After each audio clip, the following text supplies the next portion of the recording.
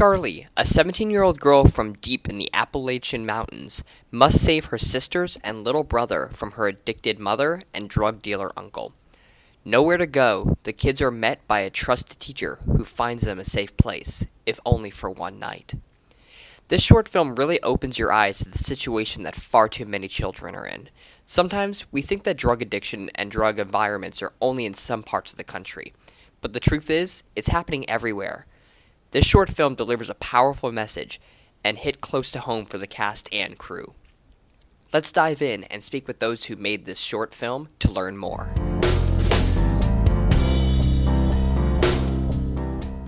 All right, book nerds. Today we're speaking with Marty Elkin and Connor Wharton. They are both part of the short film Ladies Most Deject. Thank you for taking the time to speak with us today. Oh, Thank you for having us. Oh, we're already cutting each other off. It's okay. We are one. Maybe we're the same person. Has anybody seen us separate? Oh, I haven't. Oh, actually, I did. We had video on for a short amount of time, so I did see both of you as separate people. So, so for all of our listeners out there, could you please introduce yourselves and tell us about each of your involvement with the project? Connor, you started this thing, so go for it. Yeah, I'll go first. My name is Connor Wharton. I'm a third-year English and film student at UCLA. I'm currently in quarantine with my family in Virginia, tucked rather deeply in the Appalachian Mountains, which is also the site of our short film, which we'll be discussing today. And I co-wrote it and starred in it. And I was lucky enough to get to direct it after she and her co-writer, Mark Zollier, had written the script.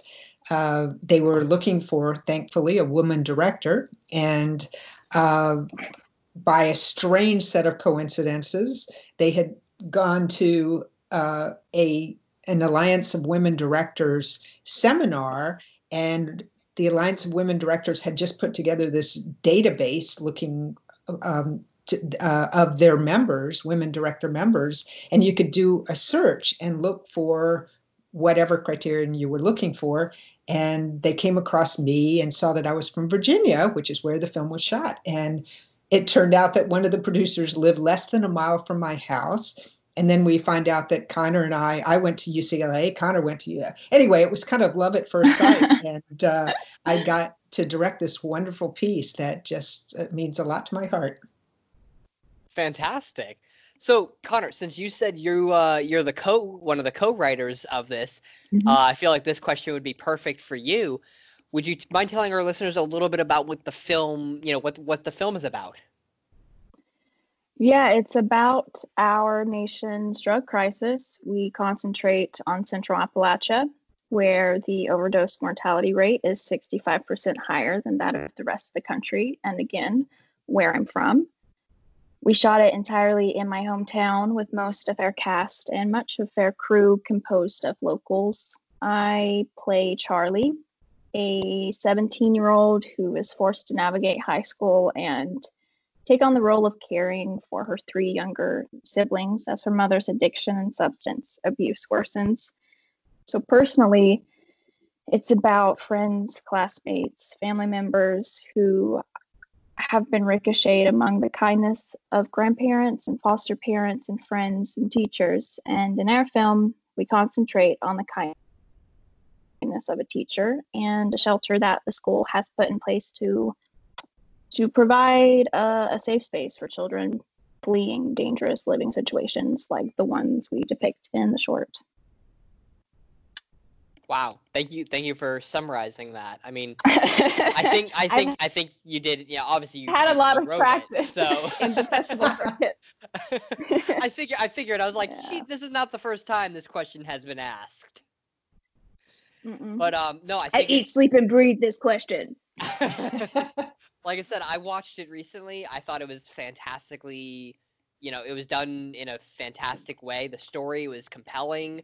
It tells a great story, and I feel like it's such an important story to tell because not everybody faces the kind of hardships that this film depicts, but way too many people actually do. Yeah.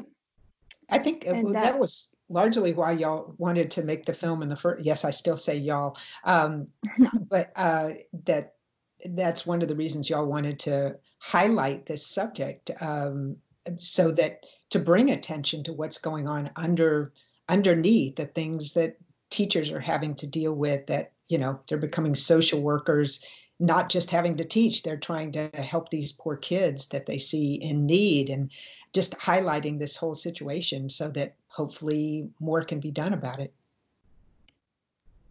So what was the process like? I mean, you said it was filmed in Virginia, in Appalachia, if I pronounced that correctly. Probably didn't. But what was it like trying to get everybody together? Because I'm assuming, Connor, you were still in school when you were putting all this together. So I mean, how did the filming take place with your schoolwork and dealing with all that, and casting and getting all? I know you said a lot of the people who were in it in film production were locals, but what was that like coordinating all of that together? Yeah, I wrote it with our co-writer Mark Salyer, who's also from this hometown. We all go way back. I wrote it when I was a freshman in college. I took spring quarter off, so that's the answer to how I navigated school and this project. I didn't. I took the quarter off. And then we filmed that summer. And how it all came about, well, Marty told you a little bit about how we found her. Mark, again, the co-writer, and much more, really the brain and the heart of this project. He was in charge of coordinating and casting. Marty, maybe you could speak more about that, because I'm not actually sure. Sure. Yeah, he kind of did some scouting. Mark has a lot of times teaches acting workshops and has taught a few in that area, and I think kind of asked around to see who was available in the right age range in that area, and then he had them do some recordings, some self-tapings that he would then. I was the first assistant director on a movie in Georgia right then. I was working on Nancy Drew, The Mystery of the Hidden Staircase. And so he was sending me recordings of these kids. And so I was able to do casting that way. He was also working with a casting director, and we got some wonderful actors through her also. We got Pepper Brinkley, who I had seen I had coincidentally seen on a TV show and just thought her performance was fantastic. And so he did some of the casting and knew some local actors and kind of put the word out. And then I, made final choices after looking at tapes. So I want to go a little bit deeper into that, Marty, because obviously there are some young cast members, some kids in this film, and there's essentially almost like a baby involved. And I know that when it comes to directing and making films, there's a lot of laws that you have to navigate in terms of how long kids can act, and dealing with children, I know, can be getting them to the right performance can possibly be challenging. So can you talk a little bit more about that? Well, we totally lucked out. The kids were great. Virginia was a little looser on hours, especially in the summertime, but still we had to be careful and work within their time restraints. But the baby, I have to laugh because I have maybe 24 nieces. I have 12 nieces and nephews, and consequently, something like 24, 25 great nieces and nephews. And pretty much they all cry whenever they see me. So I was terrified about working with a 2-year-old. So boy, did we ever luck out. As it turned out, one of the girls we cast to play the 11-year-old had it was her nephew, right? Josiah was her nephew, Ellie's nephew, right? Yeah. And so we cast him, and not only was he the most amazing baby ever, ever, just had the most wonderful personality and was so agreeable and just such a charmer. Just never cried, never got upset about anything. And we bribed him with M&Ms. we No, we have didn't. we went through a lot of M&Ms. That is true, but it worked. Whatever worked. But also having Ellie on the set was a comfort factor. So we Yeah. just really lucked out. And the other kids, I don't think Sophia had done any acting. Ellie had done maybe a little bit locally, but we had some rehearsal sessions where we just kind of all got to know each other as a family, and we did some kind of icebreaker exercises to get to know each other, and then got into the story and started talking about what it was like to have a what happens when this bad guy comes to your house. Tell me about the last time he came here. And they would, in their imagination, come up with these stories about why he scared them and why how their mother in the story doesn't ever come to any of their games, or doesn't come pick them up after school, or how they go about getting their food. I mean, just kind of started talking about these things so that they could get into the life of the character. And we always had Josiah hanging around with us at the rehearsal just to get comfortable with everybody. And boy, did that pay off. Yeah, I had forgotten about all of the icebreakers until I guess we started talking more about it at festivals. But I remember, just as you were saying, watch them come up with these stories, and children are just so imaginative, and I think they are truly one of the most wonderful things to watch on screen, because kids they have access to all of these emotions that we as adults have tossed aside or we don't want to feel anymore, but they are so genuine and pure. And there would be times when Josiah would just look at us, and you would, and the camera would catch it too, and you just would think, he is so smart. We think that he doesn't know what's going on, but I know he does. And they're beautiful to watch on screen. I love child actors, especially the ones that are as young as Josiah, because they don't know actually what's going on, but then everything that unwraps in front of the camera is really beautiful, I think. It was really, really special. I mean, they just really did become a family for the shoot. And it was... Yeah, and I remember, Marty, do you remember before we started filming, you were like, are you sure you don't want to make the baby like 5, maybe 6, maybe like 22, maybe perhaps 22? Like that would kind of be weird. But and then I remember you also were like, okay, so you have a baby and you also want us to film in a little teeny tiny trailer. Sure. Anything else you want to add in here? And then I remember also the first day. Oh, go ahead. Go ahead. No, you go ahead. No, you go ahead. I was going to say the thunderstorms. I was getting ready to say that too. So on our very first day of shooting, we were all ready to go. All the children were in place. It was the opening bedroom scene, so we all had to get children to hold still. Sometimes, obviously, it's a little hard. So they were all nestled in, all ready to go. And then thunder comes, because in the South, we have these dreadful thunderstorms that come out of nowhere and then leave. But as soon as we started filming, a thunderstorm arrived. And this one didn't leave. This one just... It didn't leave. Loud. It was so loud we could not record dialogue. It was louder than the dialogue. It was just overwhelming. And the whole yard got flooded and everything. And didn't we have something wrong with the toilets? Let's just go there, shall we? I hope that maybe we should just send this to SAG. The ground was so saturated. Send it to SAG and be like, hey, SAG, I'm really sorry, but there were some crazy things that happened. We did not, they were not injured, but I could not potty for a few hours. Well, I live in LA now as well, but I'm originally from Florida, so I've dealt with some thunderstorms, Oh, you know. and hurricanes every now and then.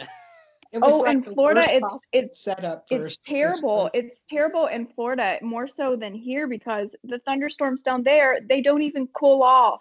The No, no, the they don't. the It's climate, it just makes it worse. It makes it stickier and more humid after it. And you're like, what was the point, thunderstorm? What was the point of you coming in here if you weren't even going to cool off the area? in Yeah. Florida Yeah. we have two temperatures. We have hot and really hot. That's Yeah. it. Yeah. There's nothing Yeah. else. That's one of the many reasons that I left and came to Los Angeles. Yep. Yep. Yeah. Yeah. We So had. Oh, sorry. Go ahead. no, go ahead. Oh, I'm I interviewing just you. I want to hear what you have to say. no. We just. It was true. Yeah. It was like, okay, we've got the thunderstorms that are flooding the yards, and we can barely hear dialogue. We've got the 2-year-old baby. You sure you don't want to write a part for an animal in this also? I mean, I That's feel just like really. the opening scene should have perhaps had a bear Yeah, in we it. could have done. In We did have retrospect, some snakes. I'm thinking, why didn't we train a bear for this? Oh, you know what? There was a snake on Yeah. set that one Oh day. yeah, a copperhead. Yeah. God, people are gonna listen to this and be like, "Whoa, what a time in Appalachia!"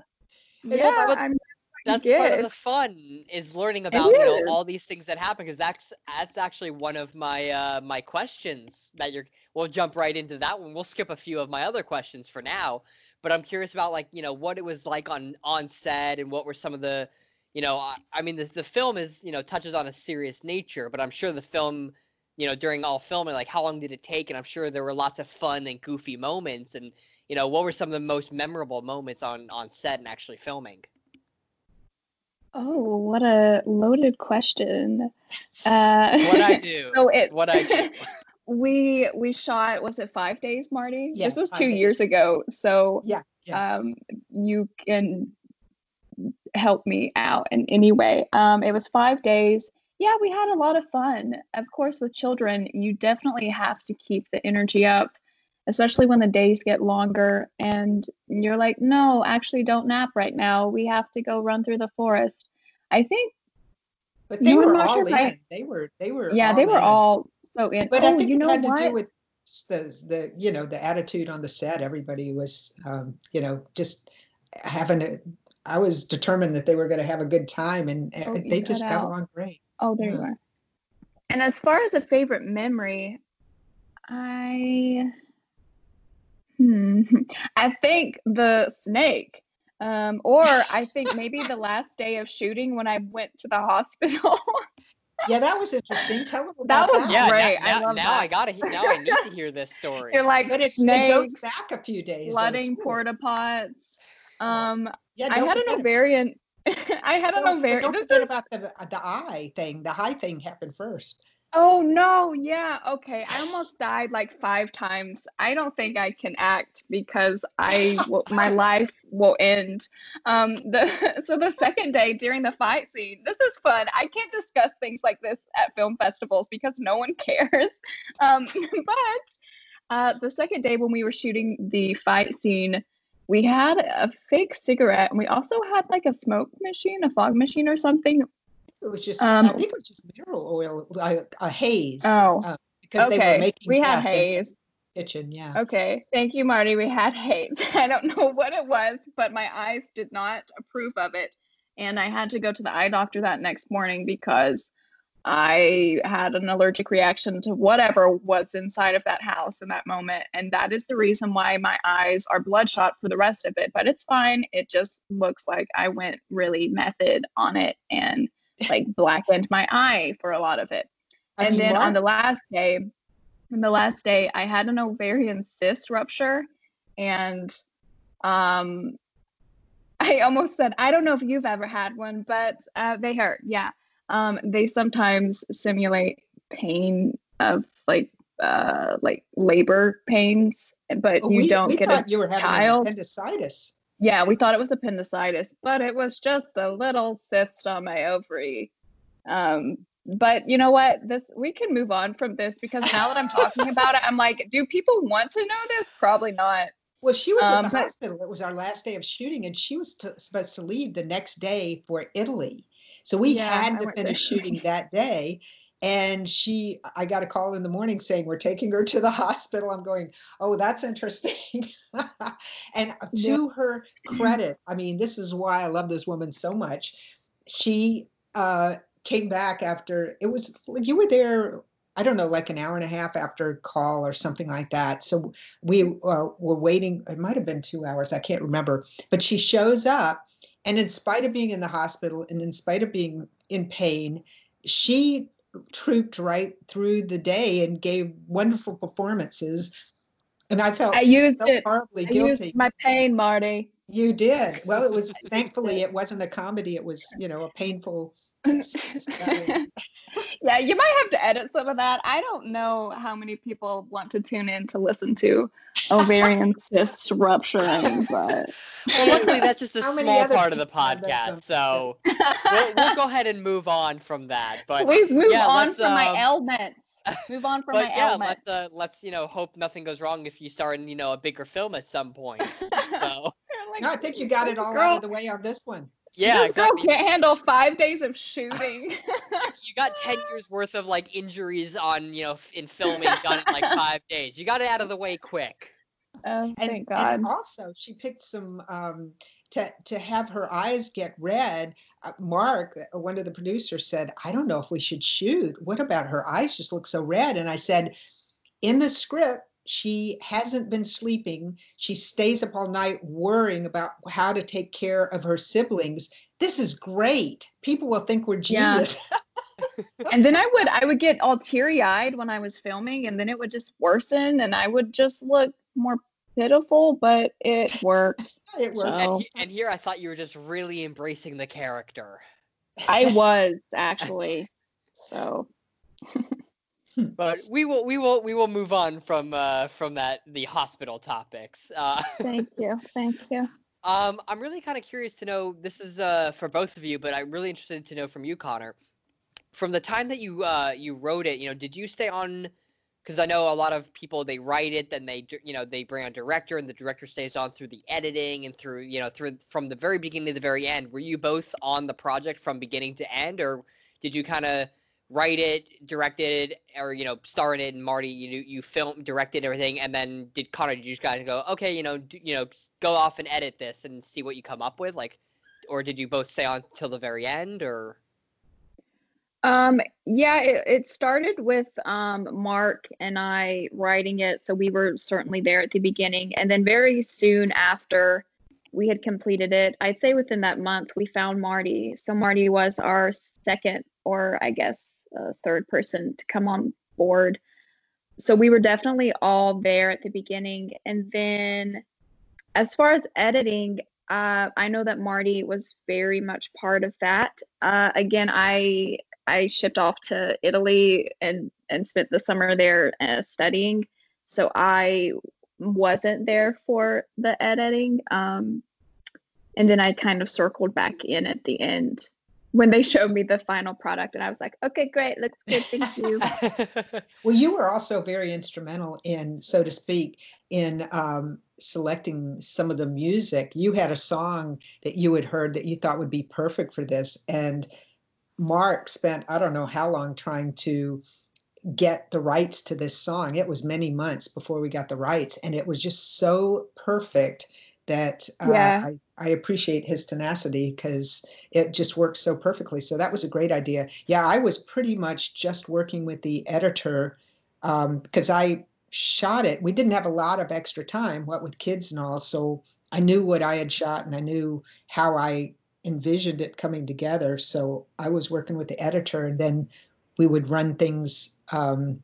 We actually had some other shots that we thought about adding in, shots of the town and stuff. And as it came together, I was talking to Mark going, I don't know that we really need this now that we're into the story. I don't know that we need to start the morning with shots of the town, as nice as they would be. So, because we thought we were going to have to send a second unit or something to get some shots of the area. And the more we got into editing, we realized we just really, that didn't really need to worry about that. Gotcha. So Mark, Yeah, and Mark, go. yeah. Oh, go ahead. Oh, I was just saying, Mark was, would, as I would send him edits, he would kind of weigh in and say what he, say if he thought we needed anything else. And but yeah, I guess I was pretty much just working with the editor, but would get final sign-offs from the producers. Yeah, and going back to the music, what Marty was referring to is Rising Appalachia's song Fall on My Knees. I believe that's the exact title. That plays when they're getting ready. And then we have another one of their songs called Stromboli. And yeah, I would listen to it on our way to rehearsal or on our way to shoot. And I knew that we needed it, and I would also just listen to the rest of their album because it's a band that they are Appalachian, or at least I think they are. They might have grown up in Atlanta. I know they're Southern, and they're sisters, and their voices are beautiful, and we wanted a female voice, and just the fact that they were sisters, it felt very right given the fact that this was a story based on siblings, and it focused primarily on the older sisters. And then we also, like I said earlier, we had locals that made up much of the crew and pretty much all of the cast. But also our makeup artist, Krista, she was Knoxville based. We had local musicians that contributed to the film. And like the extras, all of them, they were also from the area. The production assistants, the catering, our people in transportation. It was all, and the high school we filmed in, it was an abandoned high school from a few years ago. So it was very important that we prioritized the locals and adding them and using them for help and music and any way possible, because this is a story about Appalachia and it is for them. So, well, I mean, it's for everyone, but Connor's it's our heart is there. Connor isn't mentioning one of the most important local people, Melissa Horton, who was the co-producer. I've never seen a producer work so hard in my life. She was just on top of everything. She was always working behind the scenes and under the surface. And if she knew something, she was anticipating you would think she had been working as a producer for the last 30 years, because she was just, if she saw a problem, she was right on it. He would anticipate anything that might possibly happen. And I can never thank her and Mark enough. I mean, wow, what an amazing team they are. No, they were. I think we were very fortunate. And again, it's very wise to have people who know the area, who are local, because as we have stated, there are thunderstorms and snakes and flooding and things and transportation. Sometimes it can be very difficult to drive here if you're not used to it. So gosh, what we didn't really mention? Important to make sure you have. Oh, what? What we didn't mention is the thunderstorms. Actually, we brought in some of the crew because obviously there aren't camera people and grips electricians living in Wise, Virginia, not that I really know of. So our DP was coming in from Arkansas, where she was working, I think, and then she was supposed to fly into Tri-Cities, and the gaffer was going to pick her up. The flight got canceled, so then the gaffer, who had driven from Atlanta up to Wise, had to go down to Asheville to pick her up. But because of all the thunderstorms going on all over the country, or especially in the South right then, all the flights kept getting canceled. So she finally had to drive and pick her up, I think in Charlotte, North Carolina, to bring her up. And so they were like a day late getting there. The DP didn't get there till Sunday afternoon, and we were shooting Tuesday. So then we had to go scout all the locations. But then the grip and electric crew and the sound crew all got stuck in Atlanta because of all the thunderstorms. I've forgotten all of these things. Yeah, I know. And then so they didn't get there till the night before shooting, I mean, for a while there, we were going, okay, this might not have any lights and we might not have any sound. Can we still do this? So you'll just see a black screen the entire time. Well, Got it. It's kind of avant-garde, But Marty, you did such a wonderful job of always finding the beauty amid all of the chaos that we were filming. Oh. And when you watch it, I think the mountains really, they are their own characters. That's in the short, and especially the final scene depicting these mountains sort of offering the children small moments of relief and beauty when they're faced with such ugliness in the rest of their life. It's very wonderful to see. It reminds me of I don't know if you all have seen Midsommar, but it's a horrific film, but it's shot beautifully. It's in a beautiful area with very beautiful people, incredible wardrobe. But what happens is it's terrifying, and that reminds me of this. Terrible things happen in beautiful places. And it's one of the most beautiful places in the country. It's just idyllic. You drive through going, oh my gosh, this is heaven on earth. And then to have this undercurrent of all the, the drugs and the meth and the opioids, you just go, how sad. It's funny. You reminded me also the very first opening of the movie, I had imagined, getting these beautiful shots of the countryside. And then we get into the story of what's going on underneath to show that dichotomy. Well, the whole time we were at the little house where it was supposed to be the kids' home, it was raining, just pouring down rain. So finally I just went, well, let's make it work a different way. And we filmed, it was kind of a sad, it wasn't the beautiful sunny sunrise, gorgeous mountains. It was more what was reflective of the life that they were sort of living, with all the rainy shots and the, kind of drizzle and the dark skies. So, you just kind of have to adapt to what's there sometimes. But I think that works, because in that moment, not even nature could provide relief for these kids. Yeah, exactly. Because that's the reality. And I think that though this is a nationwide epidemic and we could have literally chosen any city or town in America, they say to write what you know. And I feel like we know this area. And I think that, although we're including a negative aspect, sure, about Appalachia and its drug crisis, it's obvious that it's not limited to Appalachia. It's a nationwide epidemic, and I think most importantly, we're voicing intelligent and strong Appalachian children and women living in a rural community of hospitality and kindness. We're not dwelling on the drug abusers or trying to paint every Appalachian as addicted, just like so many other films depict us as barefoot buffoons or savages without running water. Although, yes, again, we did not have very good plumbing that one day. But it kind of also shows that it's everywhere. You can't even imagine where these problems. I mean, this is such a beautiful little small town. How could anything be wrong there? And that it just kind of stands in for America.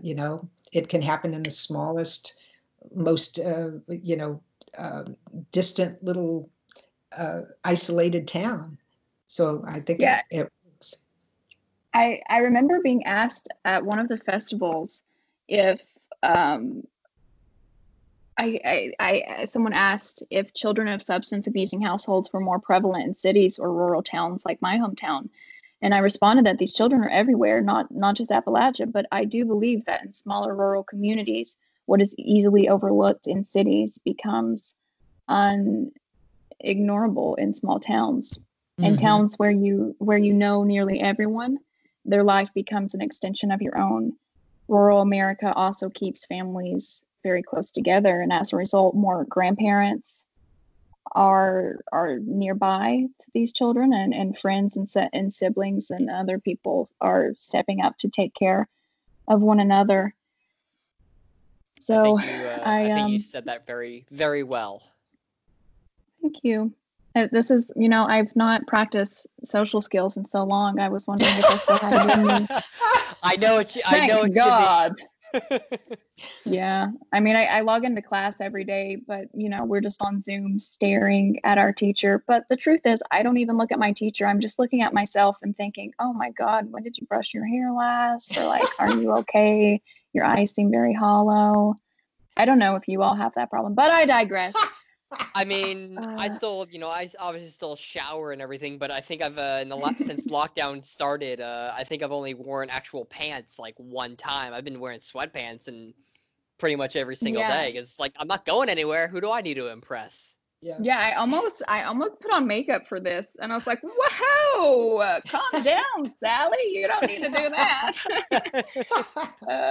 I don't know what we're going to do after this. Before we get into the festival circuits, and I want to touch on that. I'm actually, like I said, I'm in LA, and I'm also a filmmaker. So I always love asking whenever I watch short films. It's just the filmmaker and the tech guy in me. I always just love asking what did you use to film this short film? What cameras? It was it was the Sony F7, I think. Let me just look that up real quick. I'm pretty sure it was the Sony F7.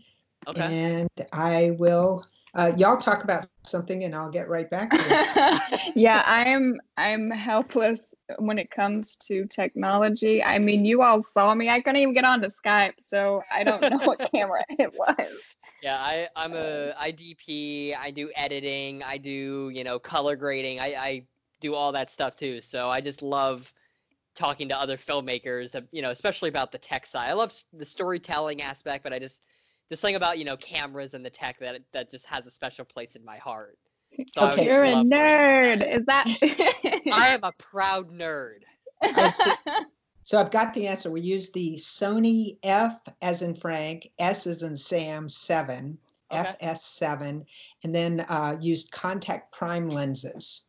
And I guess the FS7 has the quality, according to Helen, our DP, has the quality of an F5, but is lighter and therefore more portable. And since we had a slim crew, it worked better for us. There you have it. That is true. I do know that camera, so I don't own it myself, but I have used it in the past. So interesting. Okay. Sorry, go ahead. Oh no, I was just I was just saying that you knew it. I'm over here talking to myself. See, I told you I don't know how to socialize anymore. Yeah, I'm familiar with that camera, but it's always sometimes films are used, they use Reds or Aries or Sony. So again, it's just less of a question, honestly, for the audience, although this is, for audiences listening, but that question is sometimes just more for me, just because I'm a tech nerd. So. Well, you kind of brought up a good point. I don't know if how much you know about the film, but we had quite a women representation on we had a woman DP and a woman first AC, and I had a woman first AD, and we had a woman producer, obviously, and it was mostly a woman writer, co-writer, script supervisor, editor. I got that feeling that it was stunt coordinator. Women was a woman, primarily female casting. Female gaffers. Yeah, it was. It was pretty exciting. Oh, director. We had a female director. We had her. Yeah. Whatever. She's fine. No, I think that's fantastic. I mean, I thoroughly believe that. I wish more women were involved in filmmaking. So I mean, I honestly think that if you had a male director or something like that, the film wouldn't have turned out as good as it did. This story certainly, with the women as the focal points, it needed to be told by women and sort of championed by them as well, because this story, it craves an emotional intelligence that women tend to be better at giving sometimes. That seems so sexist. Men lack emotional intelligence. No, but you know what I'm trying to say. We just lack emotions. Let's be honest. You could just say it. Unfortunately, it seems like it sometimes. Wrong. Yeah. It's okay. I don't take it personally.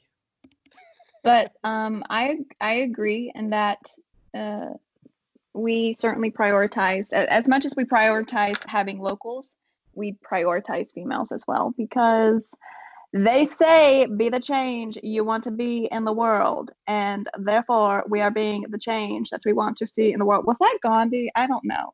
Again. Well, I applaud you for it. Well, thank you. So I want to move on a little bit to talking about the film festivals and what that experience was like. And I know it's done pretty well in the festival circuit so far. And I mean, I'm sure that must make you both feel fantastic. So tell me a little bit about your experiences taking this around on the festival circuits. It's been so much fun. I think correct me if I'm wrong, Connor, I think it's 35, including the upcoming Richmond Festival. I think it's 35 festivals and 19 major awards. Is that kind of where you are? I think that's right. I don't really know. I'll go with that. That sounds good. That sounds good. So it's having a little bit of success is what you're saying. Yeah, it really seems to have connected. It really does. Yeah, Sorry, go ahead. No, go ahead. No, you go. I love it. That's our most favorite phrase now. I think we've missed a few now that we are in quarantine. Yeah. And so as we go, well, I don't know when it will end, but we might see more virtual festivals. But I'm very thankful that we had a very good run. We had almost a year. And so I know that a lot of people, they might have just been entering the festival circuit and then, everything is just sort of halted and don't know when it's going to pick back up. So I am very thankful that we got to have such a nice run for about a year. What was your favorite? Do you know, Connor?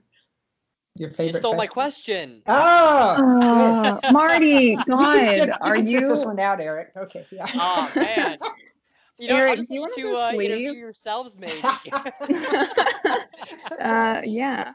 No, my question is going to be: do you have a favorite festival that you've been to, or a most memorable moment at a festival? I have two. What about you, Connor? What's yours? I have two also, Marty. You go. I really enjoyed Duluth.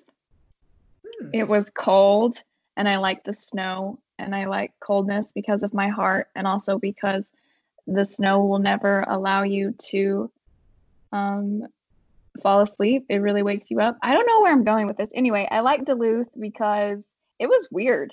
It was just strange.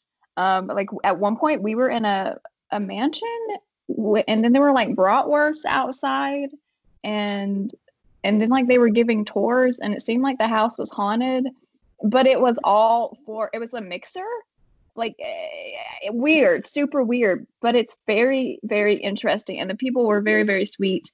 And then my second favorite, probably second favorite, would be La Femme, because it was a woman or like a female focused or like driven festival where they primarily honored films like ours that had a predominant female cast or like a female director or what have you. And I really enjoyed that experience as well.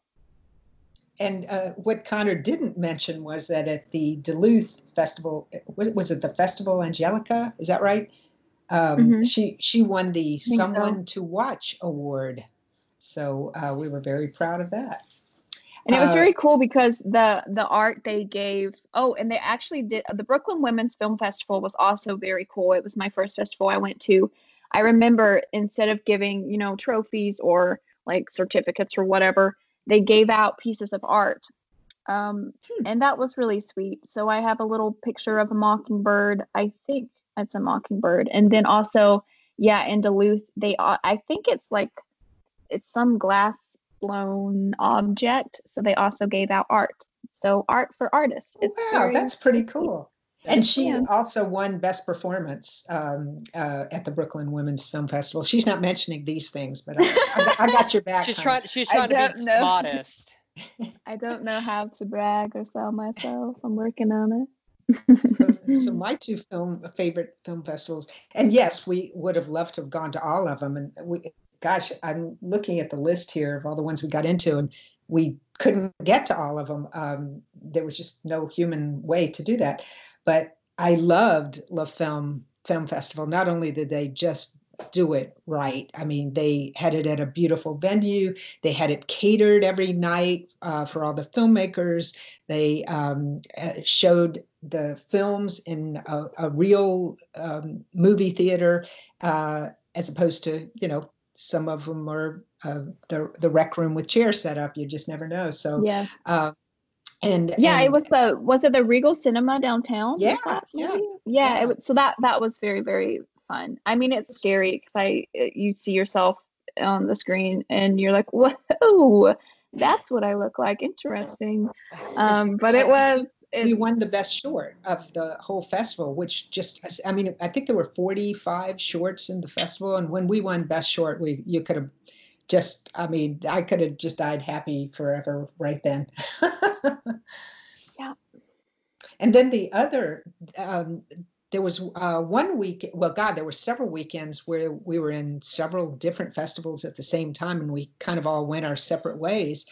I went to one that I had never even heard of, but it was in Virginia. It was in Bristol, Virginia, and it was called the Push Film Festival. And it was absolutely my personal favorite, even though it's not a well-known festival. But my sister lives in Lynchburg, so I was able to fly in there and take a drive down with her and be there. And then I got to see my niece who lived in Bristol, and one of my nephews who drove up from Knoxville. And so I got to see all their families. And then for some reason they did I'm sure Mark had set this up ahead of time, but I got to they interviewed me for television and did 2 articles for the newspaper, the Tri-City newspaper. But the best part was all the kids from Wise came down, and it was the first time I had seen them since we shot. And I think it was like over a year later at that point, I think, by the time we went there. And so getting to see the kids again just made my heart just burst with joy. They are just the most adorable kids. Unfortunately, Connor couldn't be there because she was busy winning awards in Duluth. And I think Mark was with you, and Melissa was in Louisville with the festival there. Yeah, that was a busy weekend. Yeah, and then October just seems to be the happening month for film festivals. Sure was. And then we won the best Virginia short, and then we won the best short overall for the entire festival. So it was, that was the other time I could have died happy right there, and y'all would have never seen me again, and it wouldn't have mattered. It would have been just fine. It sounds like Marty, I miss seeing you at film festivals. I know. So now that the festival circuit is kind of, I guess, either calmed down or it's kind of over, at least for now, maybe it'll start back up. What's in the future for both of you? Are you guys are you writing new films, Connor? Marty, are you currently working on any new projects? What's the future looking like for you both? I have a riveting project called Graduating from College. I'm familiar with that project a little bit. Catch me in the corner of the library crying into a bag of Cheetos.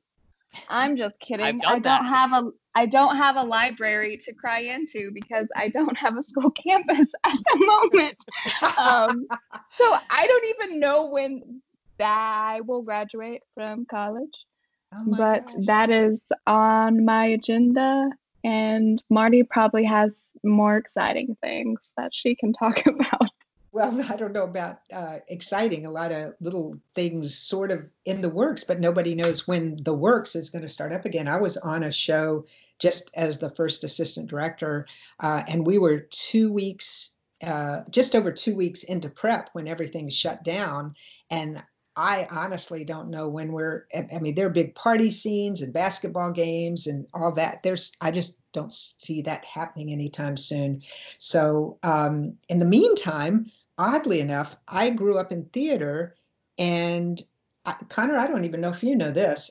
So in January, I really started focusing on acting a lot. And in January, I was the lead in 3 short films and got cast in a SAG national commercial. So January was like happening. I was going, holy cow, who needs this? Who needs this directing stuff anymore? This is, launching. And then of course nothing's shooting at all. So so I don't know where it's in. Well, I'm glad that you were able to have a very busy January, though, Yeah, since now you certainly do not, and no one else does. But now you can maybe just savor that, relish your fun January, and hope to get back out there eventually. That's the thing. It's just the uncertainty. It makes it all the more interminable. And it's just sort of a waiting game. I feel like I had lots of projects and filming projects and all this stuff lined up, and then the world went crazy, and now I got nothing. I know. So. I mean, I did just get approached about possibly, my name's in the hat for a small feature film, but I don't know when they'll be able to shoot. So who knows? Who knows?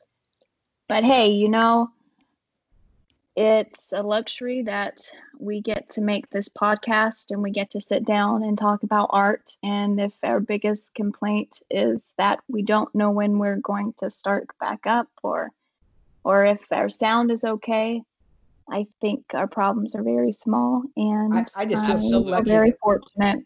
Yeah, I feel so lucky we had the run that we did, because we just had the best time with I mean, you make these films and you want people to see them, but to have it received so warmly at so many festivals, and for us to be able to go to so many of the festivals and participate, it was a fantastic year. And I'm hoping to goodness, I don't know what's going to happen.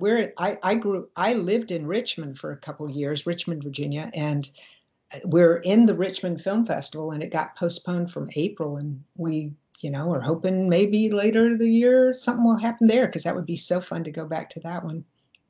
And the kids could probably come over too. So I don't know. We'll see. Only time will tell. Yes. Exactly. I'm just kidding. Time isn't real. Time is a theoretical construct made for humans by humans. We haven't any of it at any given time of the day because it doesn't exist. Okay, I'm sorry. I typically schedule I have these like an existential crisis at 3 a.m.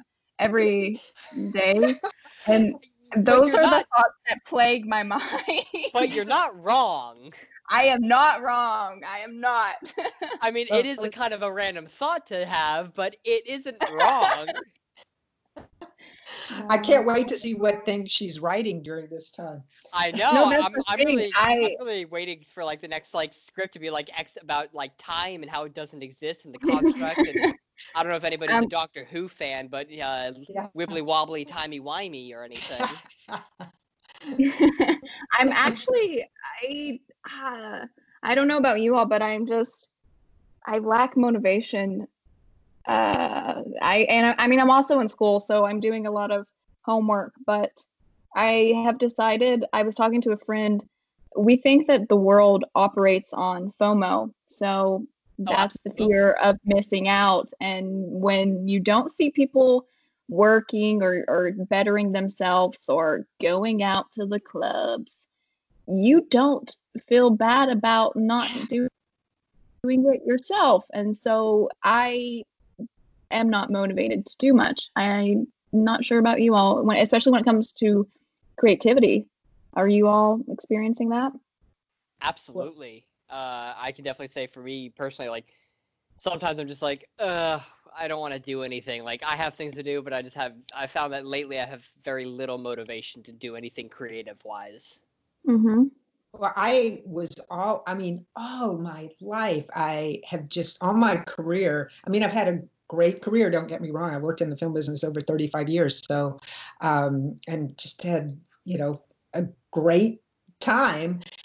But throughout the whole thing, I always felt driven, like I can never have enough meetings. I can never go to enough networking things. I can never be, I can never create too many new projects. I can never be reading too many scripts. I can never be setting up, have too many lunches, So I was always, I mean, just ridiculously going, going, going, going, going. And now, like you say, Connor, with an excuse that I'm not missing out, that I am having the best time ever. I did not know how fun this could be, just to sit home and like clean up my room. It's just so fun. I've wanted to do this for 10 years. So it's kind of odd. Yeah. Okay. Yeah. Well, I think that is a fantastic way to end the podcast. Marty has to go clean her room now. Exactly. Everyone listening needs to go clean their rooms. You've got the time now. That's right. Well, I do have to say. Yeah, go ahead. Go ahead. No, you go ahead. No, I was gonna do the ending, but if you've got something left to say, Okay. Go for it. No, I mean, on the topic of quarantine, I just feel it's deserving to discuss that the two great pandemics of our generation, what we've been talking about with the drug crisis and now COVID-19, they're starting to intersect in deadly ways. And COVID-19, it may help trigger addiction relapse. Social isolation increases the risk for addiction. Anxiety has been inflaming the world, which is also a universal trigger for drug use. And I was reading just last week that opioid overdoses are on the rise in Canada during the pandemic. And then the children, the very ones that we've been discussing this entire time, that are the focal points of our short, they're the ones left inside of these precarious households, unable to attend school, attend after school activities, and so forth. And so it becomes extremely difficult to figure out solutions. I wanted to discuss that, or I just discussed that.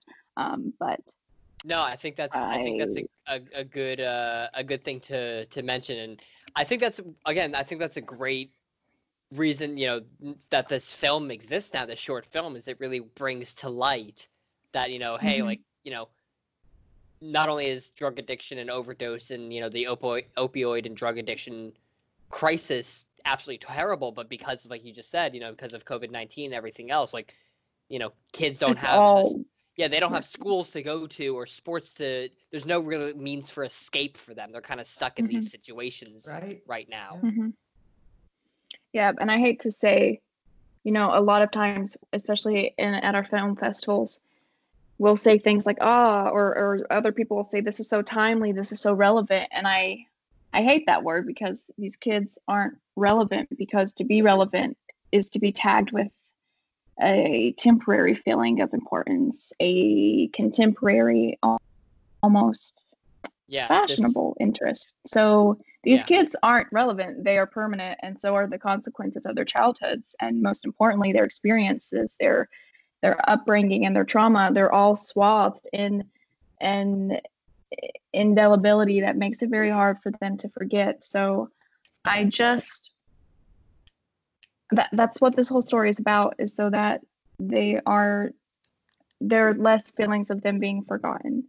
They are having a story told, because these are children who can barely take care of themselves, let alone speak up for themselves, because they're fearful, because they don't have a platform to do so, or because they are just ashamed, because their situations are often stigmatized to the point of silence. And so, don't talk about it and it'll go away, right? No, not quite. Well said. Anyway. Well said. Before I end, I have one last question for you then, Connor. I'm curious, how did you come up with the title for the film? Oh, this is a wonderful question. I remember Marty went back and forth with us. She was like, "Are you all sure this should be the title? Must we?" Um, it comes from a monologue from Ophelia in Shakespeare's Hamlet. In the short, Charlie recites this monologue in school, and Ophelia, like Charlie, she feels very hopeless and traumatized when the only thing she wants to do is heal others, specifically Hamlet. And there's this fear of abandonment. And Ophelia's mom, like Charlie's mom, she's not present.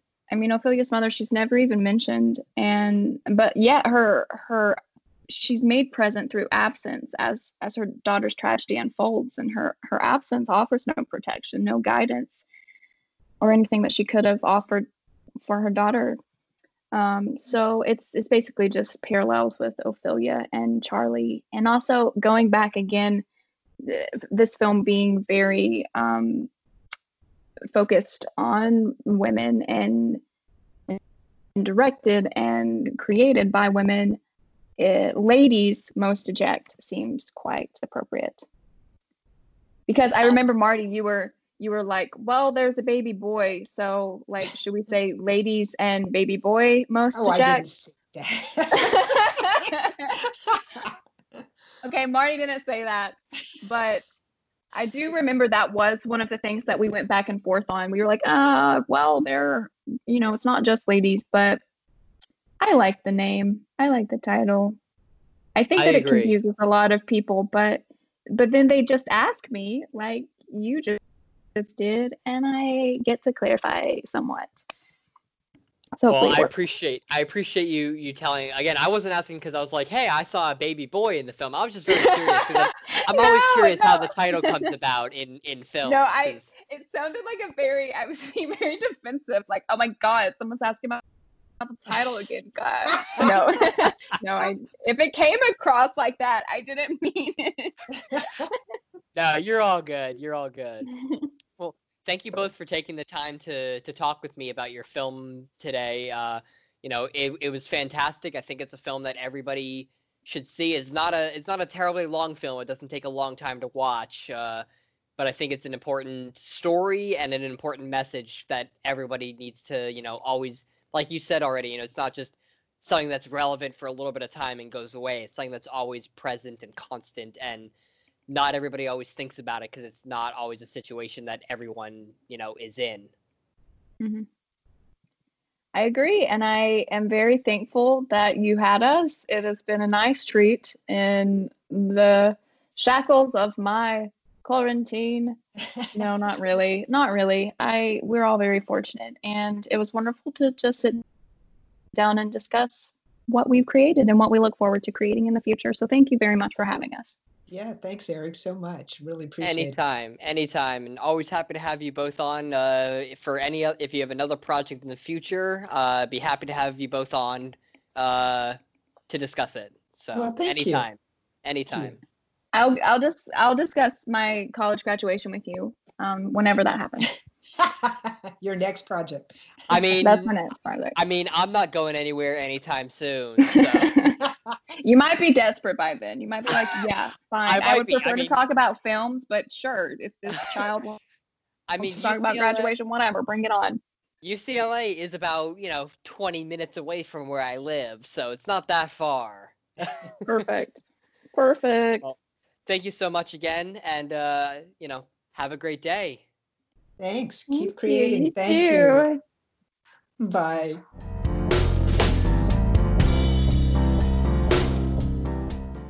I encourage everyone who has the opportunity to see this short film to go and do so.